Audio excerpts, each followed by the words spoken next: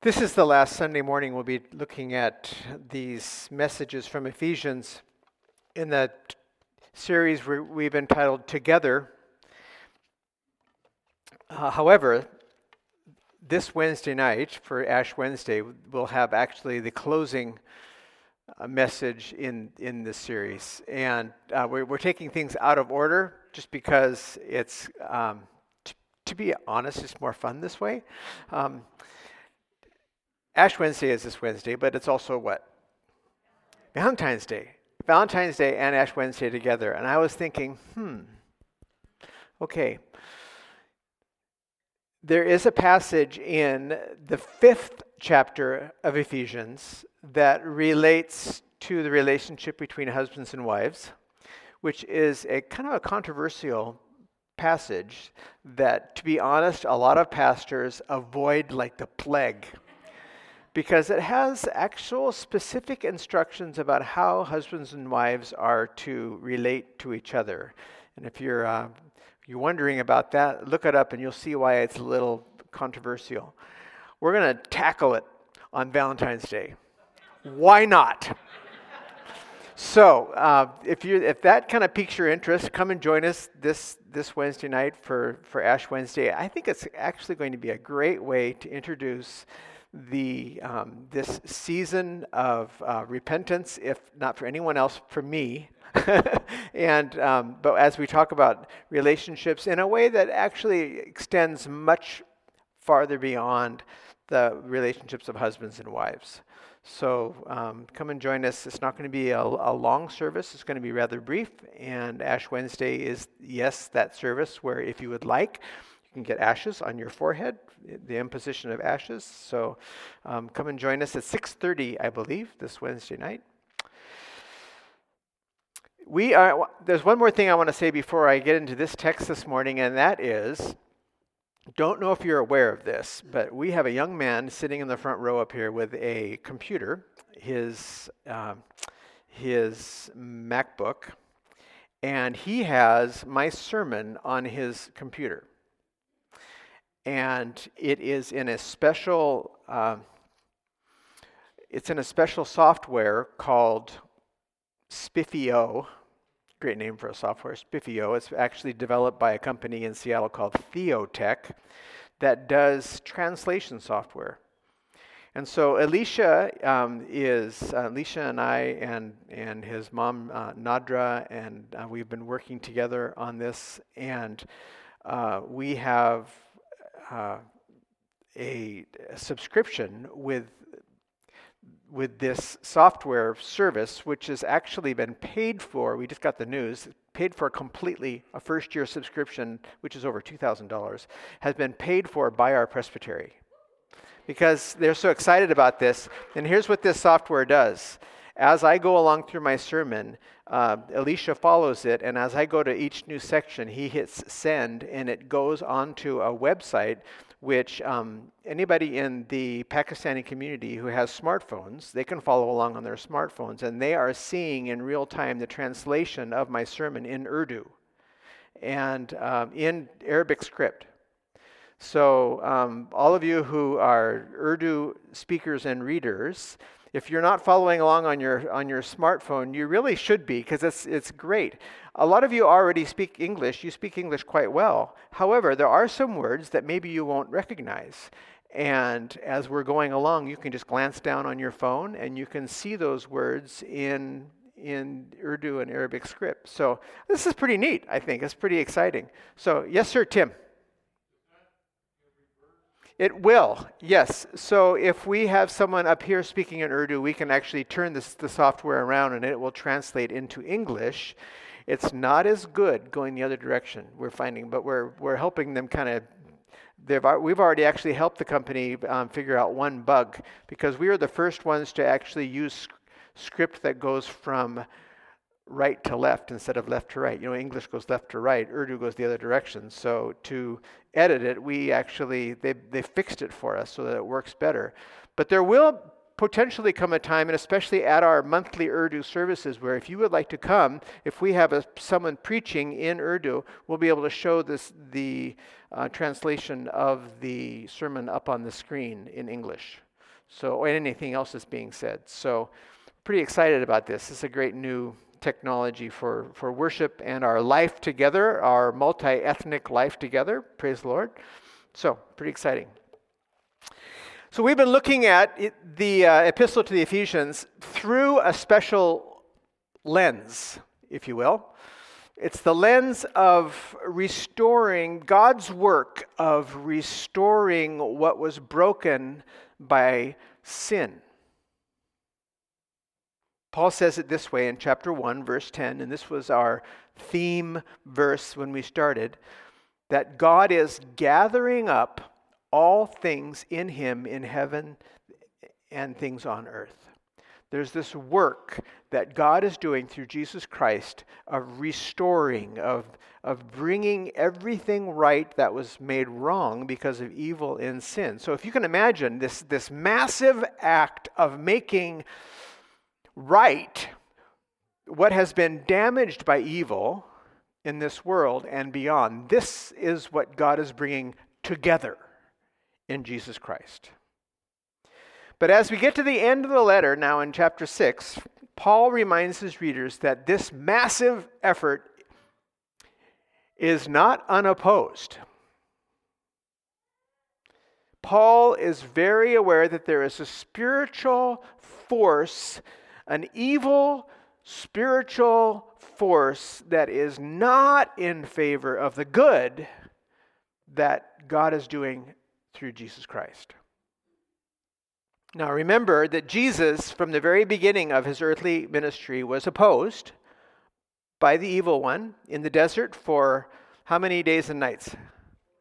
40 days and night as Jesus was tempted and tried in the desert. Now Paul is reminding us something similar, that though Satan is defeated because of Jesus' victory on the cross, Satan has been defeated, but we still must contend with him. Evil is still present in the world. Weakened, defeated, but still present, which will be true until the final consummation of all things. There's still evil in the world.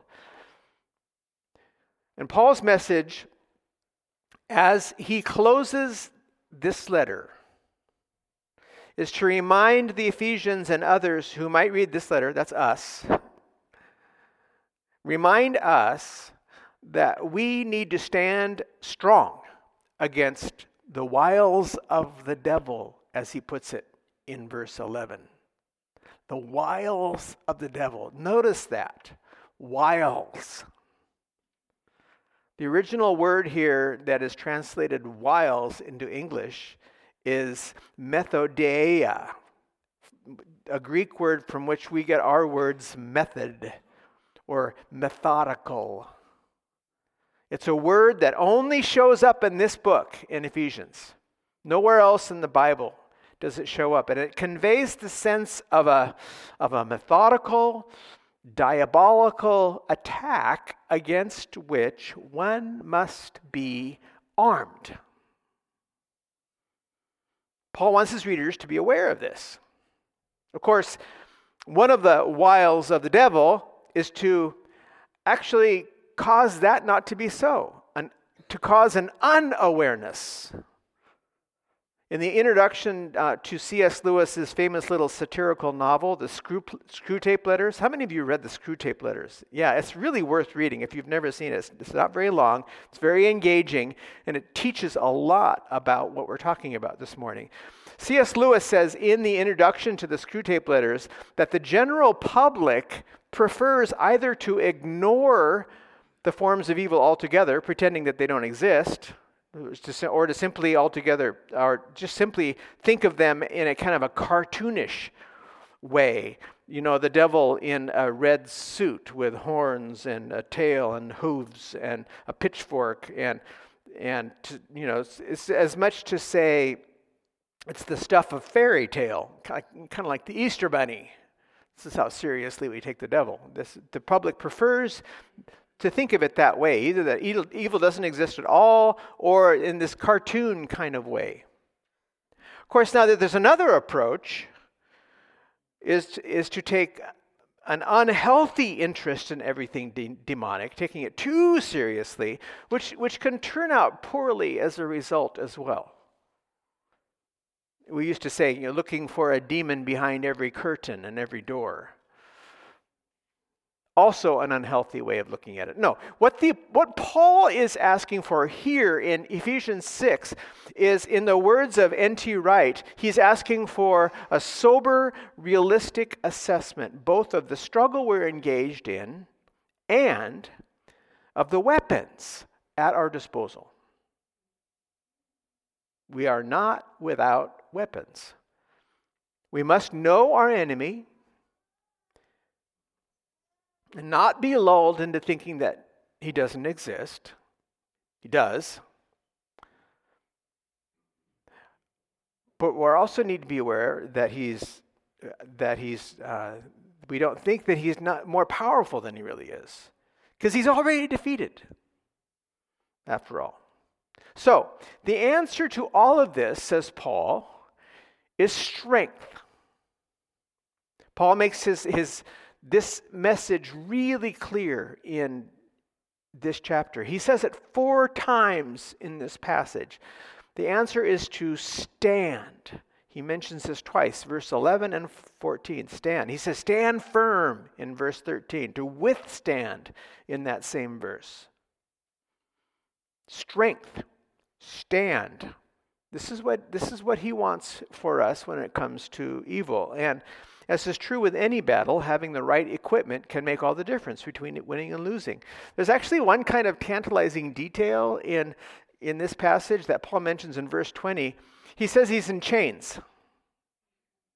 So Paul is a prisoner as he's writing this. He's actually chained by the wrist, not chained to the table or chained to the wall or chained to his chair. No, he's chained to the wrist of a Roman soldier.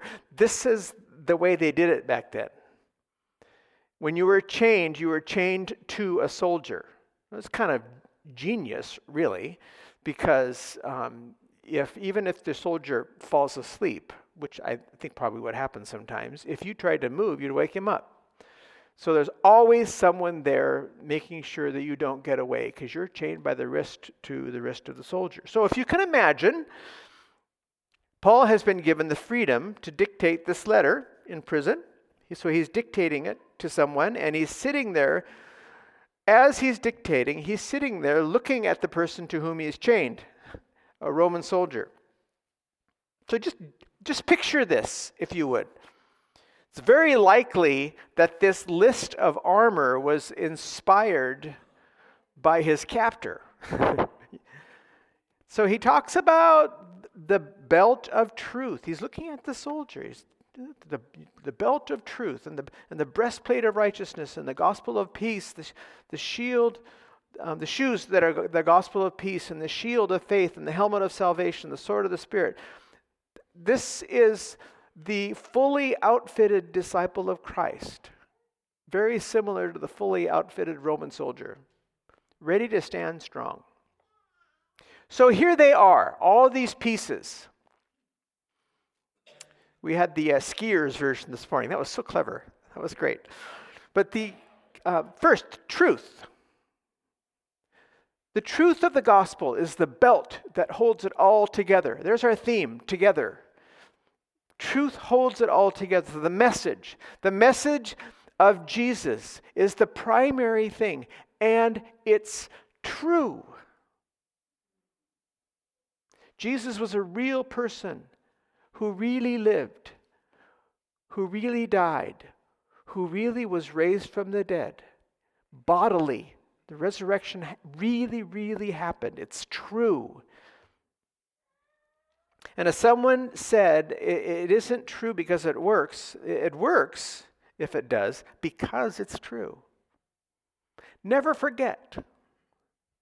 Never give up on the sheer truth of the gospel, the good news of Jesus, because it holds everything together. It's the belt. The breastplate of righteousness. You know what a breastplate is? A soldier has this plate on right here. It protects you here. What's in here? Your heart? What else? Your lungs. How long can you live without your heart and your lungs? Not very long. Super important. Here's Paul's point. Righteousness. The fact that in Christ we are right before God protects us from deadly attack to our very core. Never doubt that you are right before God. If your heart is vulnerable, you've lost already. Wear that breastplate and know that you are right before God. The gospel of peace is where we stand. And these are our very shoes, or maybe your ski socks. But peace between God and humanity. Peace between hostile groups or formerly hostile groups, as we heard about last week or 2 weeks ago. Peace between people, peace between God and humans. This keeps us on our feet to be at peace. When we hold on to the message of peace and all that it means, we'll stay upright. The shield of faith. Now, this is interesting because the word faith here is very close to the word loyalty. You know that word, loyalty? In connection with believing, loyal faith. Paul mentions one of the worst things in this context. He mentions one of the worst things that can happen in battle during his time.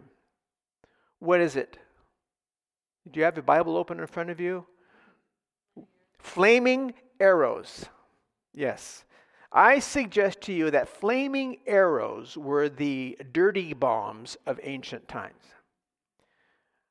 When I hear about dirty bombs, I feel afraid.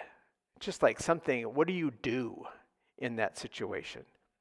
Well, it was a horrible thing in Paul's day. It was a horrible thing to look up and see deadly, flaming blades about to rain down on your head. Can you imagine? You need your shield ready. Because that's the only thing that's going to protect you, is if you can raise your shield when there's flaming arrows coming at you. Paul says this shield is loyalty, faith. When the worst attacks of the evil one are raining down on you, you need this shield, faith, this loyal faith. When I think of loyalty, one of the first things that comes to my mind is the scene from the last book in the Lord of the Rings, The Return of the King. You know these characters, Frodo and Samwise Gamgee? Things were at their worst. They're on the Mount Doom. Frodo is, for all intents and purposes, finished. And it's actually the loyalty of Samwise Gamgee that makes all the difference at that moment. How did Frodo finish his mission? In that final scene when they're on the mountain where Sam says this. I love this quote. I can just hear actually the actor in the movies saying this. I can't carry it for you. He's talking about the ring. I can't carry it for you, but I can carry you and it as well. So up you get. Come on, Mr. Frodo. Sam will give you a ride. Just tell him where to go, and he'll go. I love the way hobbits talk about themselves in third person. but this loyalty of this friend. He wasn't perfect, but he was so loyal to Frodo. And because of that, eventually the ring gets destroyed, along with Gollum. The power of loyal faith is inestimable. It's huge. It's like a shield that protects from the worst attacks of the evil one. Remember to be loyal and faithful to Jesus. This is your shield. The helmet of salvation, knowing that you have been rescued by the risen one, Jesus Christ, and that Satan is defeated, that'll make it possible to face any and all secondary enemies, protects your head. All of these weapons, notice so far that they've all been defensive weapons. Did you notice that? There's one more, though. And it is the only offensive weapon on the whole list. The sword of the Spirit, which is the Word of God. It's thought that this weapon is not the giant sword that you might imagine a Roman soldier carrying into battle. I always think of Roman soldiers and their big sword, you know. But no, this is actually, the word used here conveys the idea of a short sword. One that is used for close personal encounter. We would probably call it something like a long knife. To me, this is really significant because it suggests the power of the Word of God. It's actually expressed beautifully in the third verse of a great hymn that I love. Martin Luther's "A Mighty Fortress is Our God." Do you know this hymn? In that third verse, "And though this world with devils filled should threaten to undo us, we will not fear, for God has willed His truth to triumph through us. The Prince of Darkness grim, we tremble not for him. His rage we can endure, for lo, his doom is sure. One little word shall fell him." One little word. The Word of God. A word that is, as the next verse of the hymn suggests, above all earthly powers. That's how powerful the Word of God is. Friends, never underestimate the power of the Word of God, the sword of the Spirit. This last March, we were in Jogale, Senegal, and we wanted to talk to the elders of the village about the possibility of building a health hut, a medical clinic in their village. But there was a catch. What we really wanted was for them to sell us a piece of land so that the clinic could be built on land that's owned by a Christian ministry. Because really, in order to be able to do the ministry that we need to be able to do, evangelism, that land needed to be owned by the ministry. So we were nervous about this as we were going to present this idea. They wanted a health hut. We wanted to build a health clinic that was an evangelistic outreach. So our contact, Adam Asen, stood up before all of the elders of the church, and right then there was the call to prayer. The mosque is just like from here to that wall from where we're standing. So a bunch of the men stood up and went over and started going into the mosque, and I'm thinking, great, this is good timing. You know, we're talking about a Christian ministry, and the mosque is starting to pray. But the elder said, no, it's okay. Let's go ahead and have the meeting. So Adam says, okay, and he gets up, and he's talking to them in, of course, the Wolof language, the language they understand. He gets his Bible out. And I'm thinking, Adam, what are you doing? You're going to read to them from the Bible at this moment? Isn't that a little, and this is Adam. He's just got a sense for where God is leading. And he basically opens up to Matthew chapter 28, verse 19. Anybody know what that is? Matthew 28, 19 and 20. It's the Great Commission. Go therefore into all the world and make disciples and teach, baptize in the name of the Father, the Son, and the Holy Spirit, and teach them everything I have taught you. I mean, these are very confrontive words. He gets his Bible out and he reads to them the Great Commission, and I'm thinking, man, what are you doing? you are asking for trouble here, because this is a Wolof area and they are very, very opposed to Christian ministry happening. There hasn't been a Christian church established in a Wolof village anywhere in the whole country. And here's Adama reading the Great Commission. And then he goes on to say in Wolof, these people are here because they want to preach the gospel. And they would like to build a clinic to be able to help with medical, but also to preach the gospel. And I'm sitting there thinking, we've lost. It's over. It's not going to happen. And so there's this pause, and the chief is sitting there, and his other elders are sitting there, and they're looking at us. And his response was, we know that these people love us because they've been coming here for 10 years. And whatever they want to do is fine with us. I was just like, what just happened? And then what happened next was even more incredible. One of the men was so moved that he asked a couple of our group to go with him, went out to a field, which is basically right where you turn off the main road to go into the village. And he said it's a hectare of land, which is bigger than a U.S. acre, big piece of land. He says, I would like to donate this land to the health clinic, which he did. And as you know, if you've been around this last week, we had the laying of the cornerstone, that the clinic is being built. But I've been thinking back on that event that happened in the, we call it the Pinch, the center of their village, right there next to the mosque. And I've been thinking about what happened that day.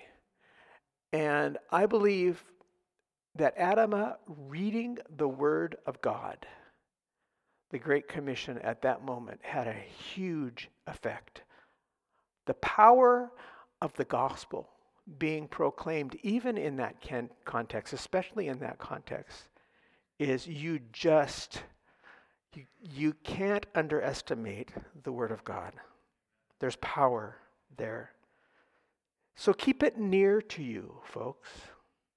Memorize it. Study it.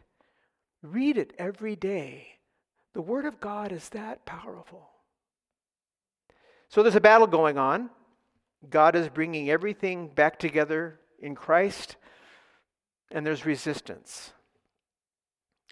And you and I, whether we're aware of it or not, we are in the middle of that battle.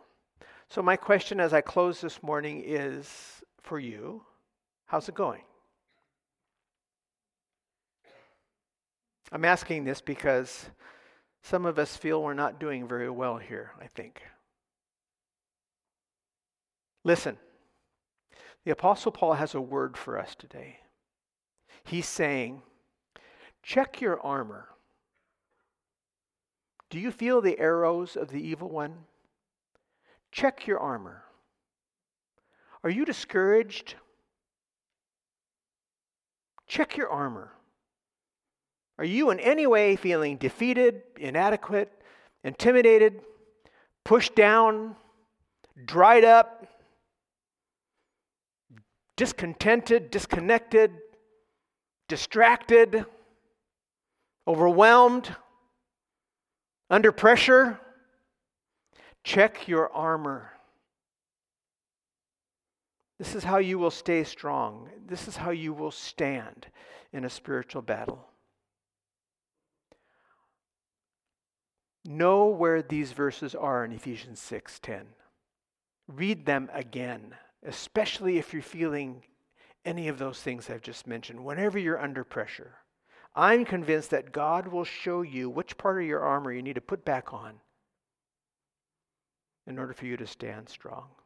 And the last thing he says in verse 18 is to pray, pray, pray all the time.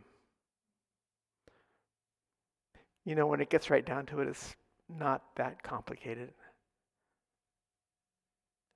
The power of the Word of God, and pray. In the name of the Father, and the Son, and the Holy Spirit. Let's pray. I'd like the choir to come. be ready to sing.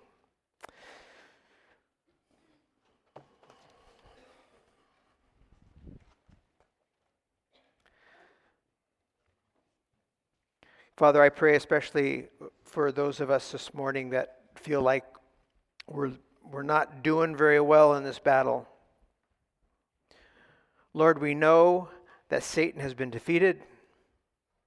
We know that when it comes right down to it, he's powerless, but yet, Lord, we're in the middle of it. Oh God, I pray that you would show your power through the Holy Spirit, that you would